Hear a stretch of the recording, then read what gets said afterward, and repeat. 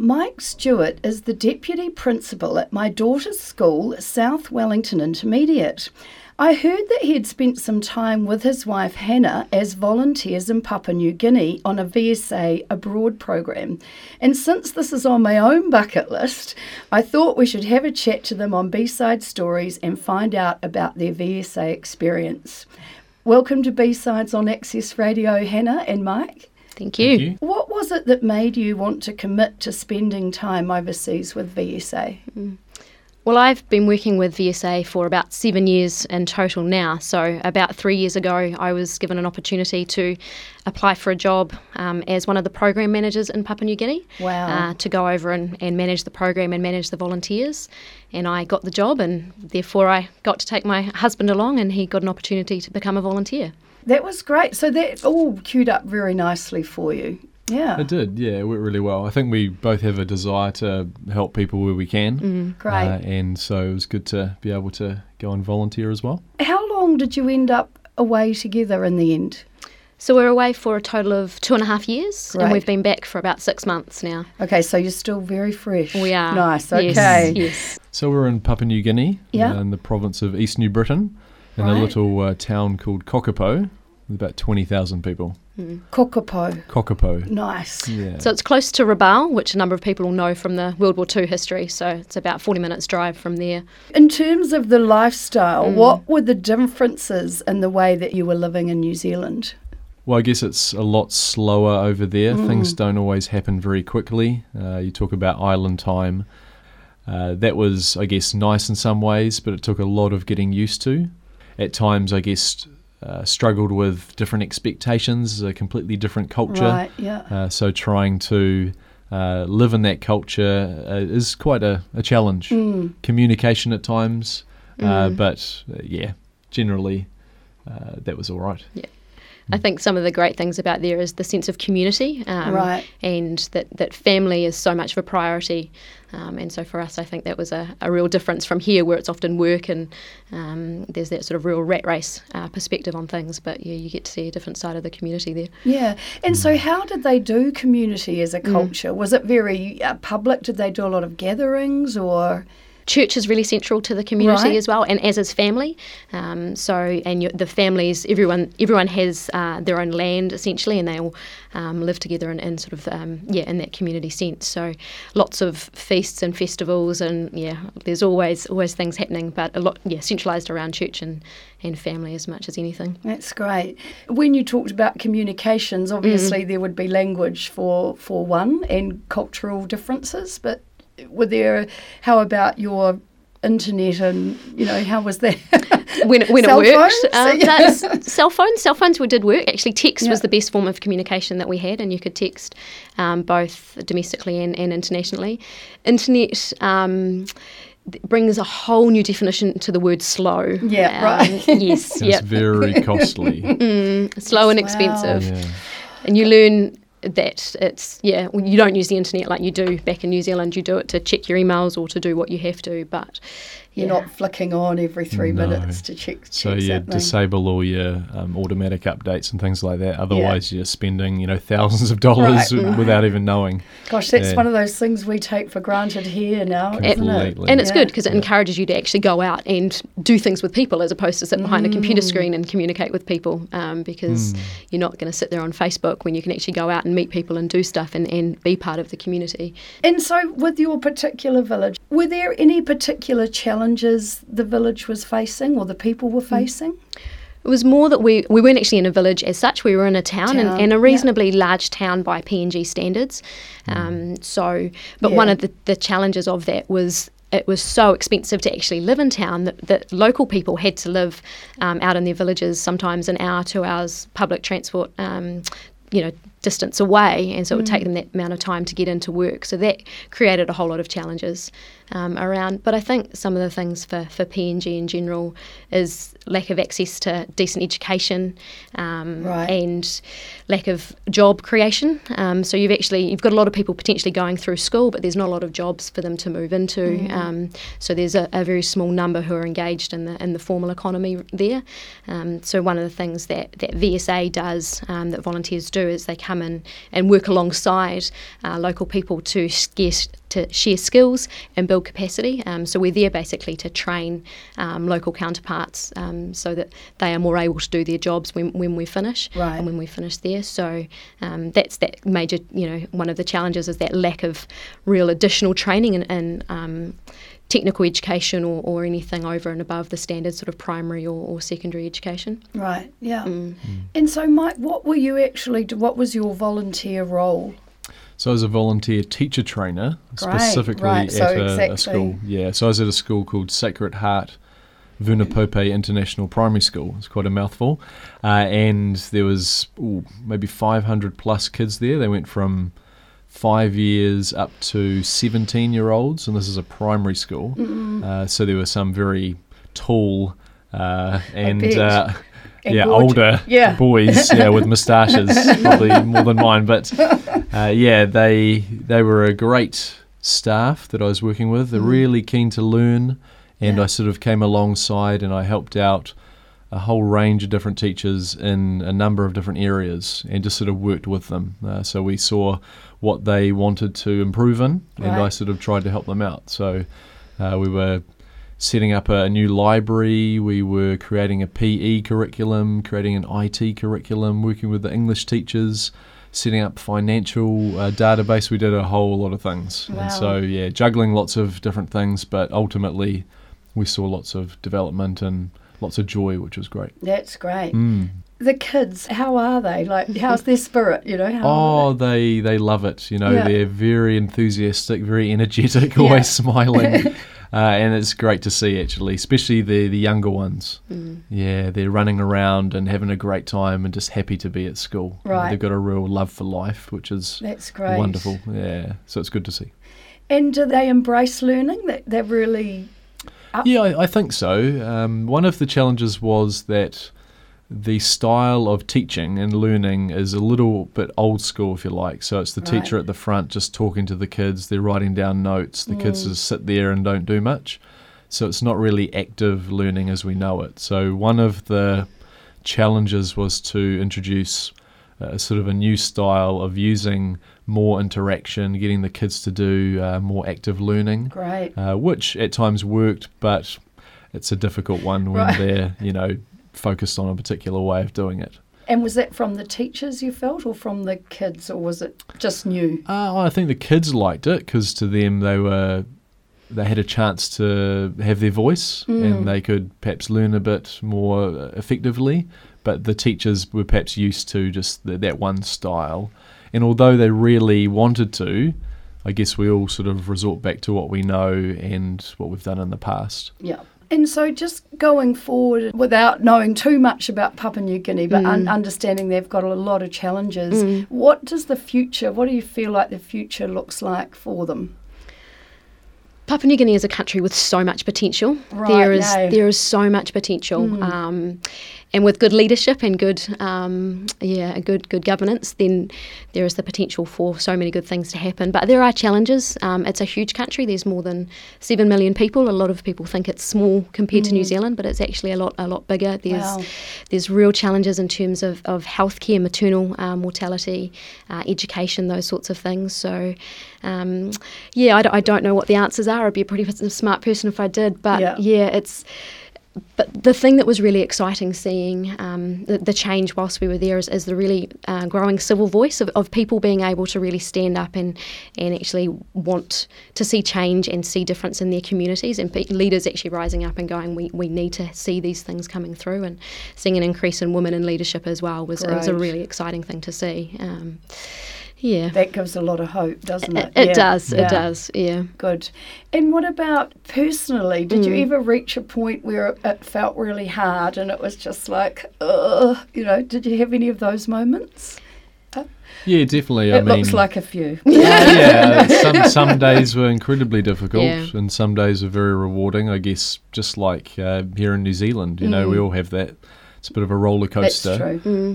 But some days were pretty hard work, but then you have a great day and you know it's all worthwhile. Yeah. You know? Yeah. And I think knowing why we were there from our own sort of personal motivation was really important.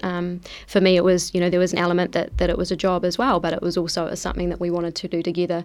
I really believe in seeing good development, seeing good relationships being built on the ground, and seeing seeing things actually play out in practice. And so I think I would have...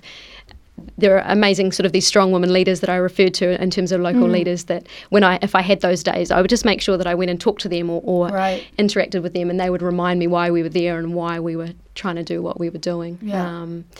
You have those days, but you remember why you're there, and I think it's as long as the good days outweigh the bad, then you can keep going. Keep going. Yeah, there's a key to having strategies to keep yourself sane, I think. Like exercise became one of those strategies for us. Good. You had a little bit of downtime in the evenings.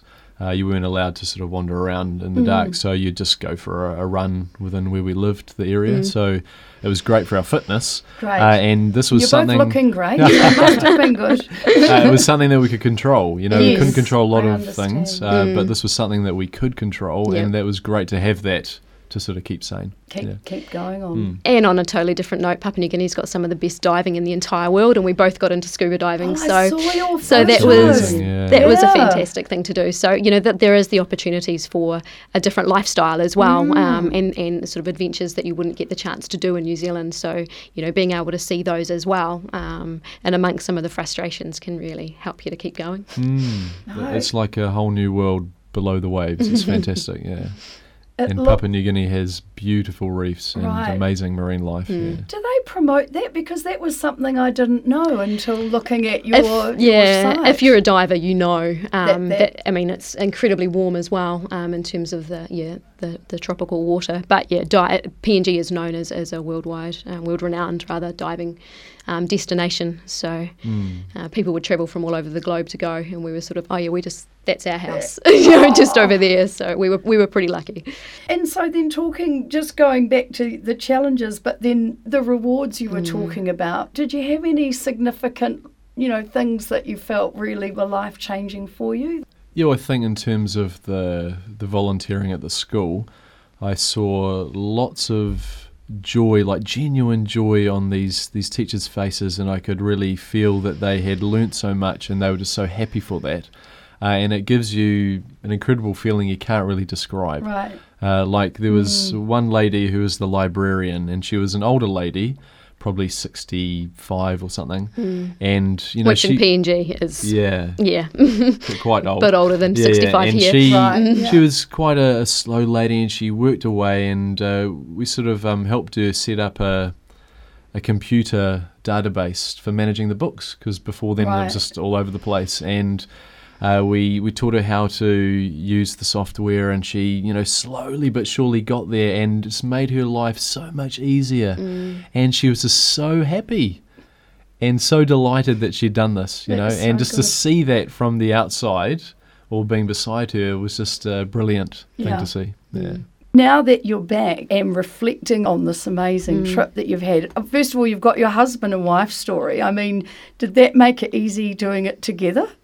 Was that? Well, I guess we had each other to support through the tough times, and also we could share in the celebrations together too. And now coming back, we can of course understand what we've been through as well. So it does definitely make it easier, I think. Yeah. And I think that's one of the things that we miss. We notice now being back is that we actually had so much more time together while we were away. Right. Because life is definitely a lot less hectic over there. So, I think doing it together for us, couples that choose to do it separately, and so people can go as singles and as couples. But for us, it's something that we'll never regret. And I think, as Mike mentioned, when you start to talk about what you've done, people sort of nod and smile, and then eyes glaze over. But for us, that at least we know that there's somebody who does understand, and when you do talk about things and you remember things, that someone was there with you, and it makes a difference. Yeah, definitely a life event, I think. And so were there any habits that you had while you were living in PNG that you feel like you've kind of tried to hold on to or bring back to New Zealand? The good ones.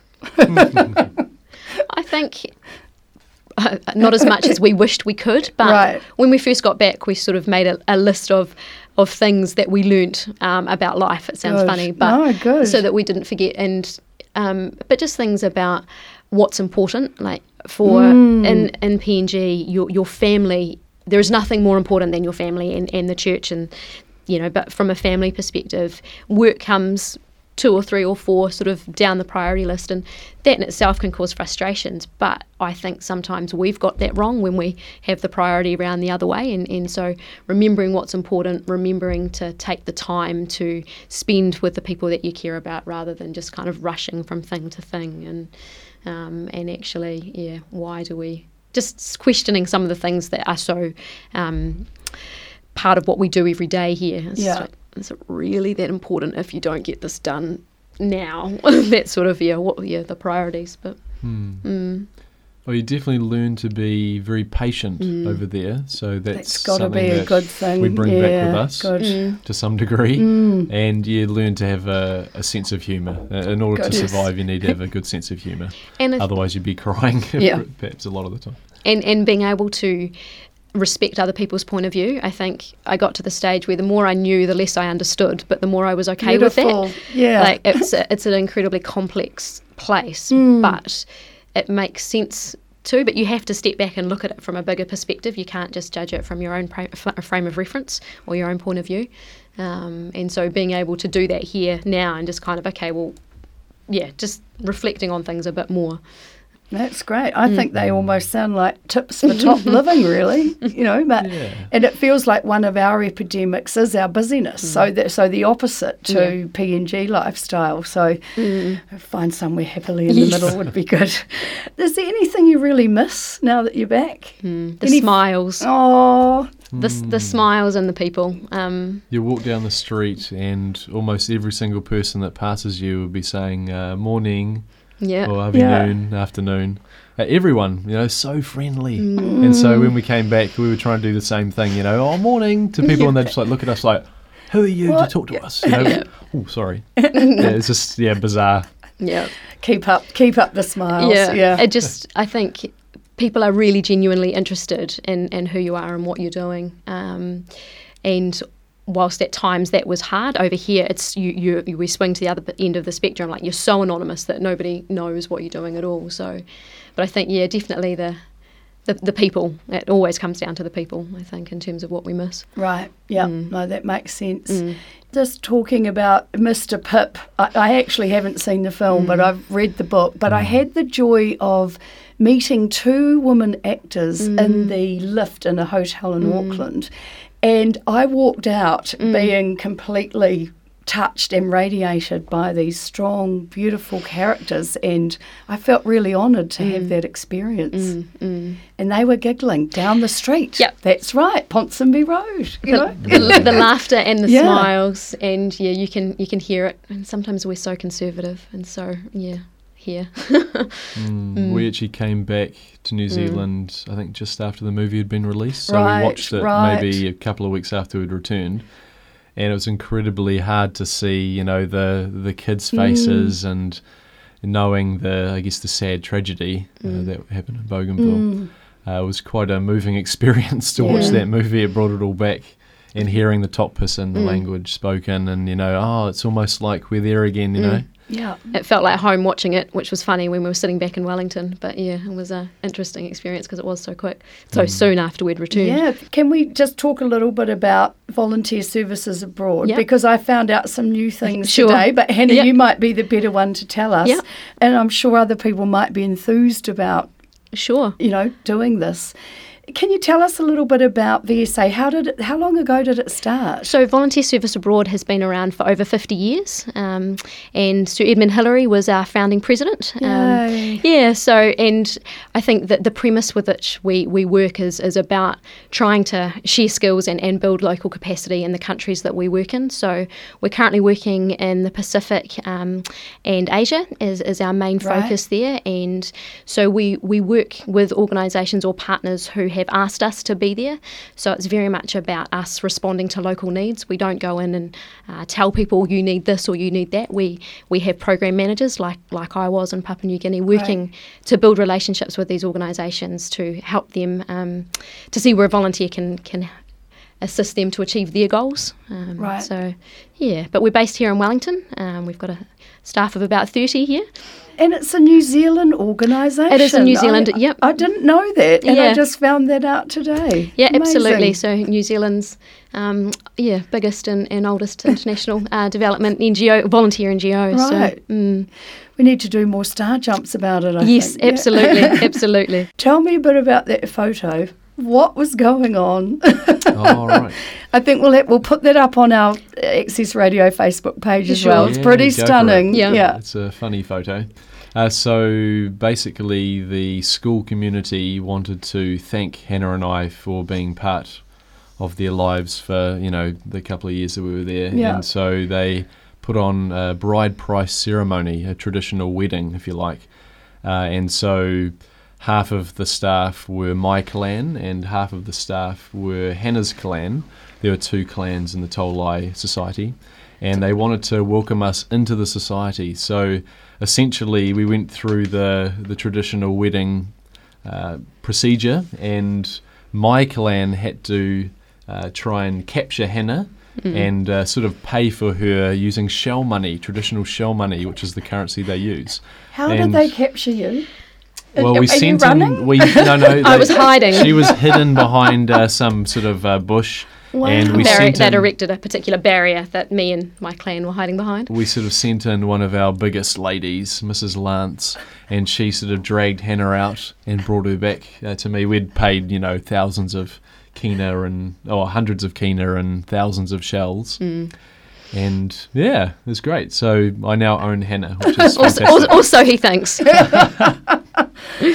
That looks like a great honour. It really was, and I think for us, so the Tolai clan is sort of the predominant clan in Kokopo, the area that we were in, but we talked earlier about being accepted into the community, and for us that was such a huge honour because it was them sort of saying that they wanted us to be part of that community. Yeah.